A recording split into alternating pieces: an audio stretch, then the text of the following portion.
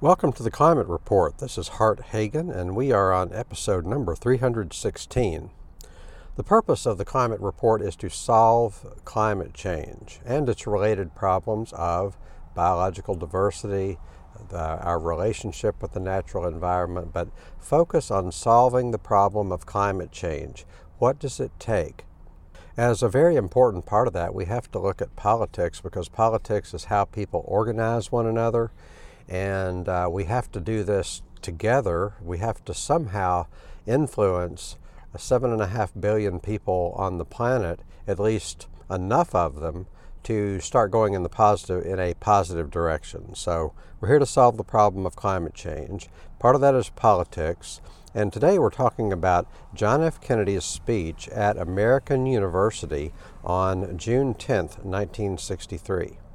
The reason why this topic is important is that it's a wonderful speech about peace. Now, I'm not a big fan of presidential speeches.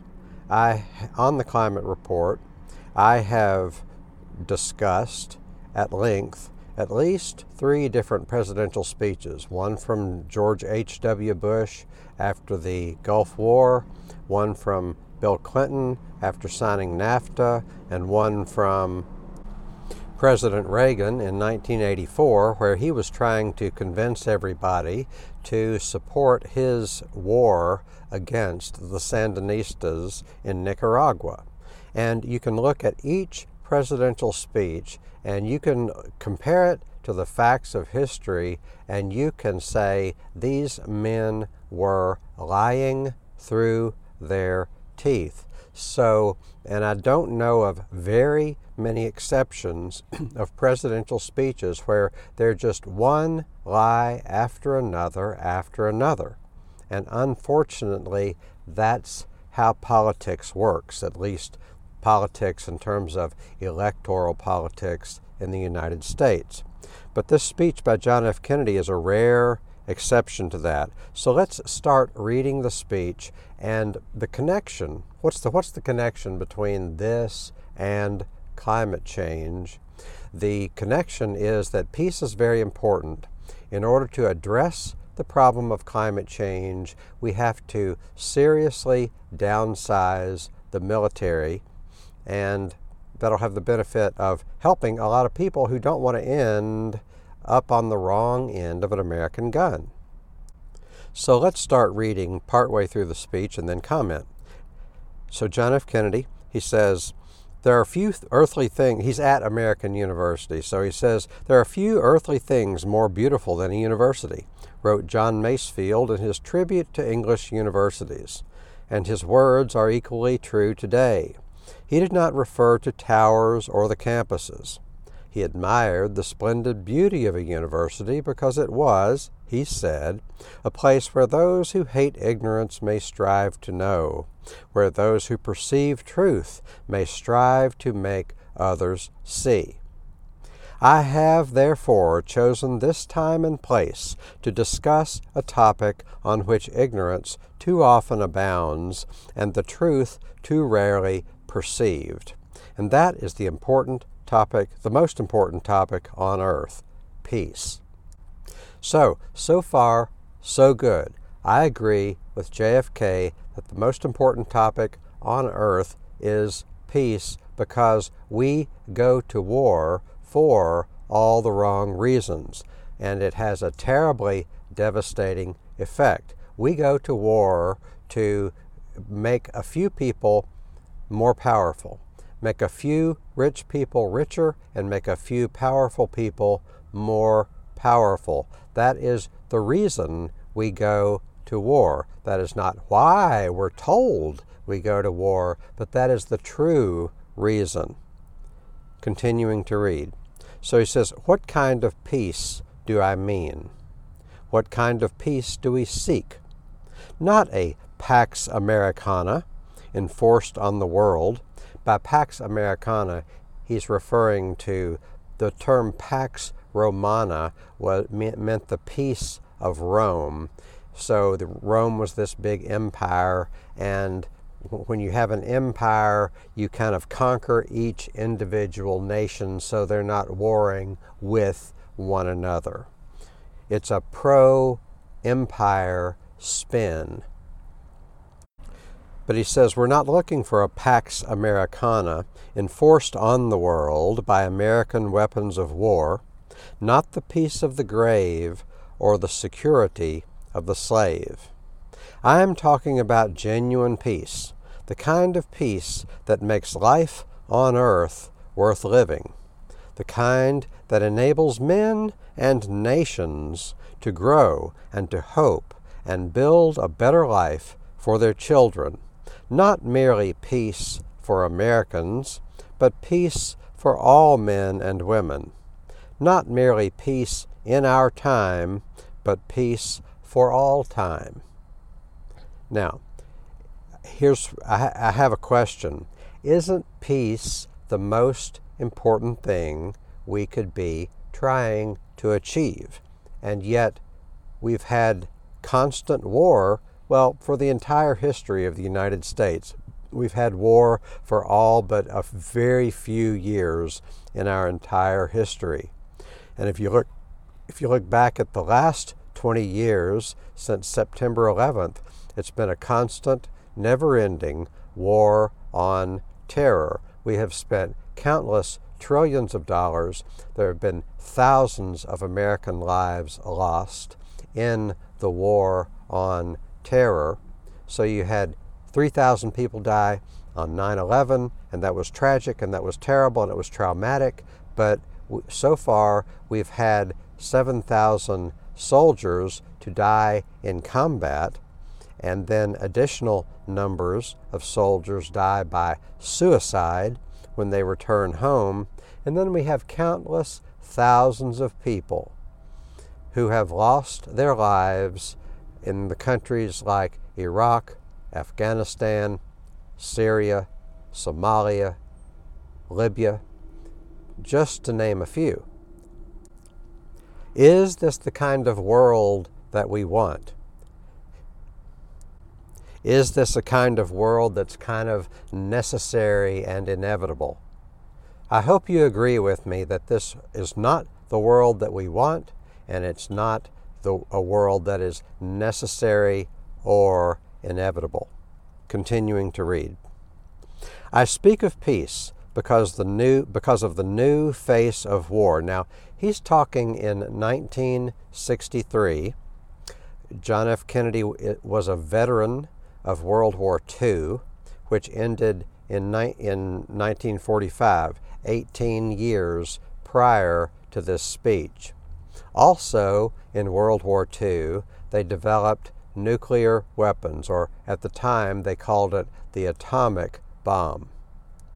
So war always becomes more brutal, more vicious, and more industrial, and a larger scale over the course of time. But there was a big leap during World War II in conventional weapons, and a huge leap into atomic weapons. So that's what he's referring to when he talks about the new face of war. He says, I speak of peace because of the new face of war. Total war makes no sense in an age where great powers can maintain large and relatively invulnerable nuclear forces and refuse to surrender without resort to those forces. It makes no sense in an age when a single nuclear weapon contains almost 10 times the explosive force delivered by all the Allied air forces in the Second World War. In other words, a single nuclear bomb at that time has more force than all of the bombs deployed in Europe and in the Pacific Ocean. He's probably not saying that the bombs dropped on Hiroshima and Nagasaki were 10 times the nuclear force, 10 times the force. What he's saying is he's probably referring to the hydrogen bomb, which was a great deal more powerful than the uranium bombs. But the big picture is that we're talking about extremely powerful weapons. Nuclear weapons, even if it's a minor exchange like between nuclear powers like India and Pakistan, it could end life as we know it. We don't like to think about that because we kind of put it out of our mind because we can't do very much about it.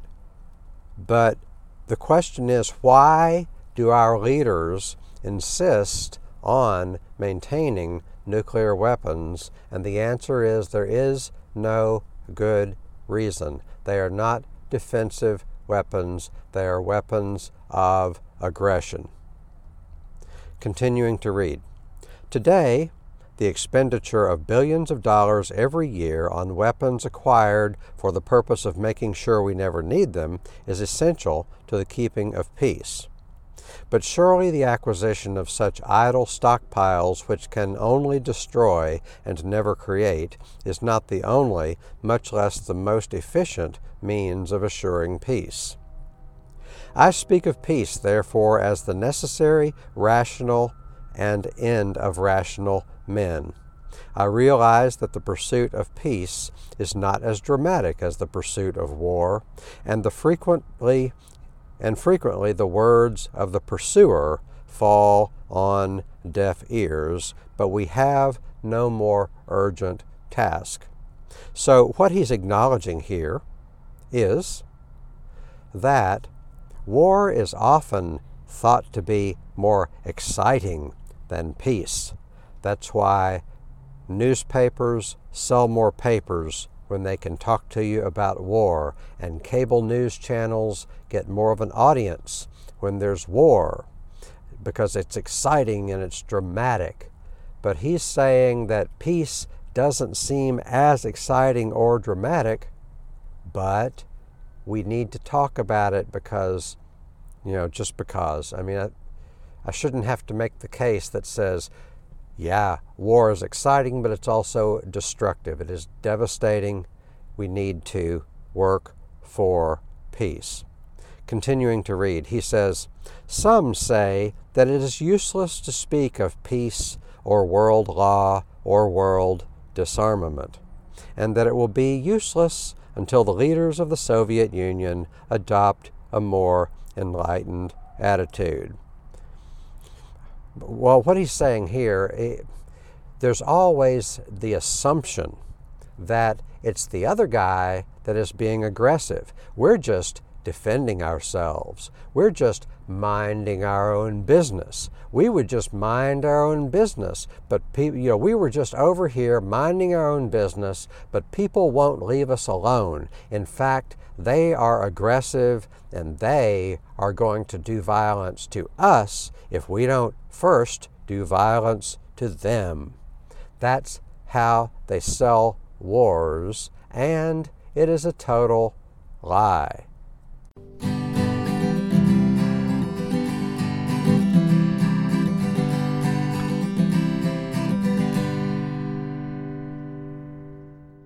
So he says the Soviet Union needs to adopt a more enlightened attitude, as if we don't need to adopt a more enlightened attitude. But continuing to read, he says, I hope they do. I believe we can help them to do it. But I also believe that we must re-examine our own attitude as individuals and as a nation, for our attitude is as essential as theirs. So there's a phrase in the Bible that says, Jesus in the Sermon on the Mount says, you're looking at your neighbor like your neighbor has a speck in their eye, but you're trying to get the speck out of your neighbor's eye. But look, you have a log in your own eye. First, remove the log in your own eye, and then you can see clearly to help your neighbor remove the speck from their eye. In other words, examine yourself first. But we in the United States, or at least our leaders, do just the opposite. I'm sure it's human nature, but we do it on a large scale because we're the largest empire in history. So let's examine ourselves first, and let's not hold others to a standard that we're not holding ourselves to. It's also the golden rule applies here. Let's treat others the way we would want to be treated. We don't want to deal with insane people that are always thinking we're the aggressors if we are just trying to mind our own business and attend to our own country. So, continuing to read. He says, every graduate of this school, now, if you're just joining me, this is John F. Kennedy, 1963, at American University, delivering the commencement speech. I recommend that you go to YouTube. It's a wonderful speech. John F. Kennedy, speech at American University, June 10th, 1963. He says, every graduate of this school, every thoughtful citizen who despairs of war and wishes to bring peace should begin by looking inward, by examining his own attitude toward the possibilities of peace, toward the Soviet Union, toward the course of the Cold War, and toward freedom and peace here at home. First, examine our attitude toward peace itself. Too many of us think it is impossible. Too many think it is unreal. But that is a dangerous, defeatist belief. It leads to the conclusion that war is inevitable, that mankind is doomed, that we are gripped by forces we cannot control. We need to accept that view. We need not accept that view. Our problems are man-made. Therefore, they can be solved by man. In other words, if we created the problem, maybe we can solve it. But like Einstein said, you can't solve a problem at the level of thinking that created the problem to begin with. So Kennedy says, and man can be as big as he wants. No problem of human destiny is beyond human beings. Man's reason and spirit have often solved the seemingly unsolvable, and we believe they can do it again. I'm not referring to the absolute, infinite concept of peace and goodwill of which some fantasies and fanatics dream. I do not deny the value of hopes and dreams, but we merely invite discouragement and incredulity by making that our only and immediate goal. Let us focus instead on a more practical, more attainable peace, based not on a sudden revolution in human nature, but on a gradual evolution in human institutions, on a series of concrete actions and effective agreements which are in the interest of all concerned. There is no single, simple key to this peace, no grand or magic formula to be adopted by one or two powers. Genuine peace must be the product of many nations, the sum of many acts.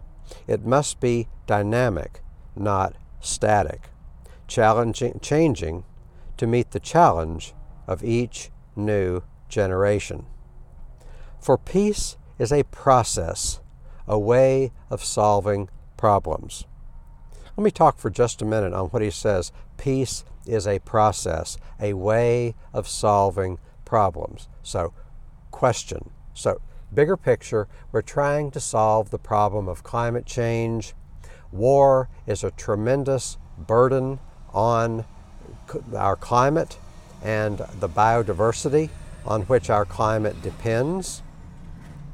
And not just war itself, but preparation from war, preparation for war, all the military installations, all the manufacturing of war materiel, the manufacturing of planes and boats and bombs, and also the tremendous numbers of people, the best and the brightest, being deployed in the defense industry. That's a tremendous cost, and most of that if we used only a fraction of that to try to solve some of our environmental problems and do justice to our people and people around the world, then it's a whole lot of money that is wasted. Just the out-of-pocket cost alone is wasted. So he says peace is a process, a way of solving problems. So are we willing to be dedicated to the process? Why don't we take some of what we spend on defense and spend it on, diplomacy, for one thing? Why don't we take some of it and just give it to the American people on a per capita basis? Even $1,000 a month, even $1,000 a year, but certainly $1,000 a month would be life-changing for the poorest people. It would breathe life into our economy. It would breathe life into communities. But when he talks about peace as a process, he's talking about, let's be dedicated to resolving our conflicts peacefully. But we don't even try. In the United States of America, we don't even try to resolve our conflicts peacefully because might makes right. The amount of force that we apply to solving our problems has nothing to do with ethics. It has nothing to do with justice. It has nothing to do with what is best for all concerned. It has everything to do with enriching those who are already rich and concentrating power into the hands of those who are already powerful.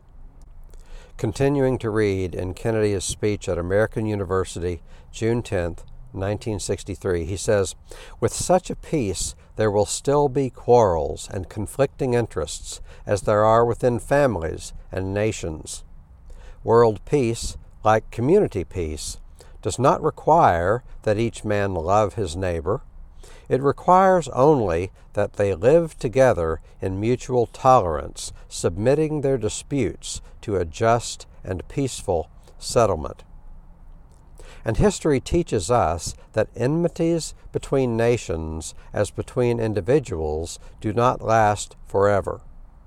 However fixed our likes and dislikes may seem, the tide of time and events will often bring surprising changes in the relations between nations and neighbors.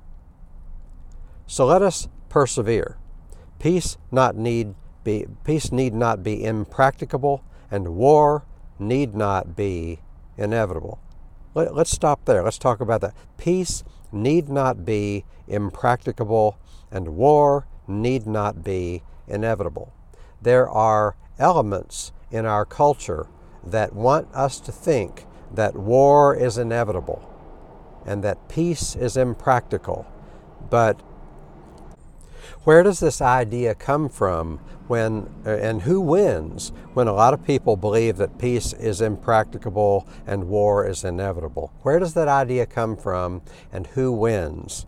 Well, a lot of it comes from commercial media and from commercial news, and who wins is the people that sponsor the media and the people that sponsor the news, because war is a great way for people to make a short-term profit or a long-term profit, but war is about power and money, and the people that profit from war are those that sell the weapons. But the people of America do not profit from war.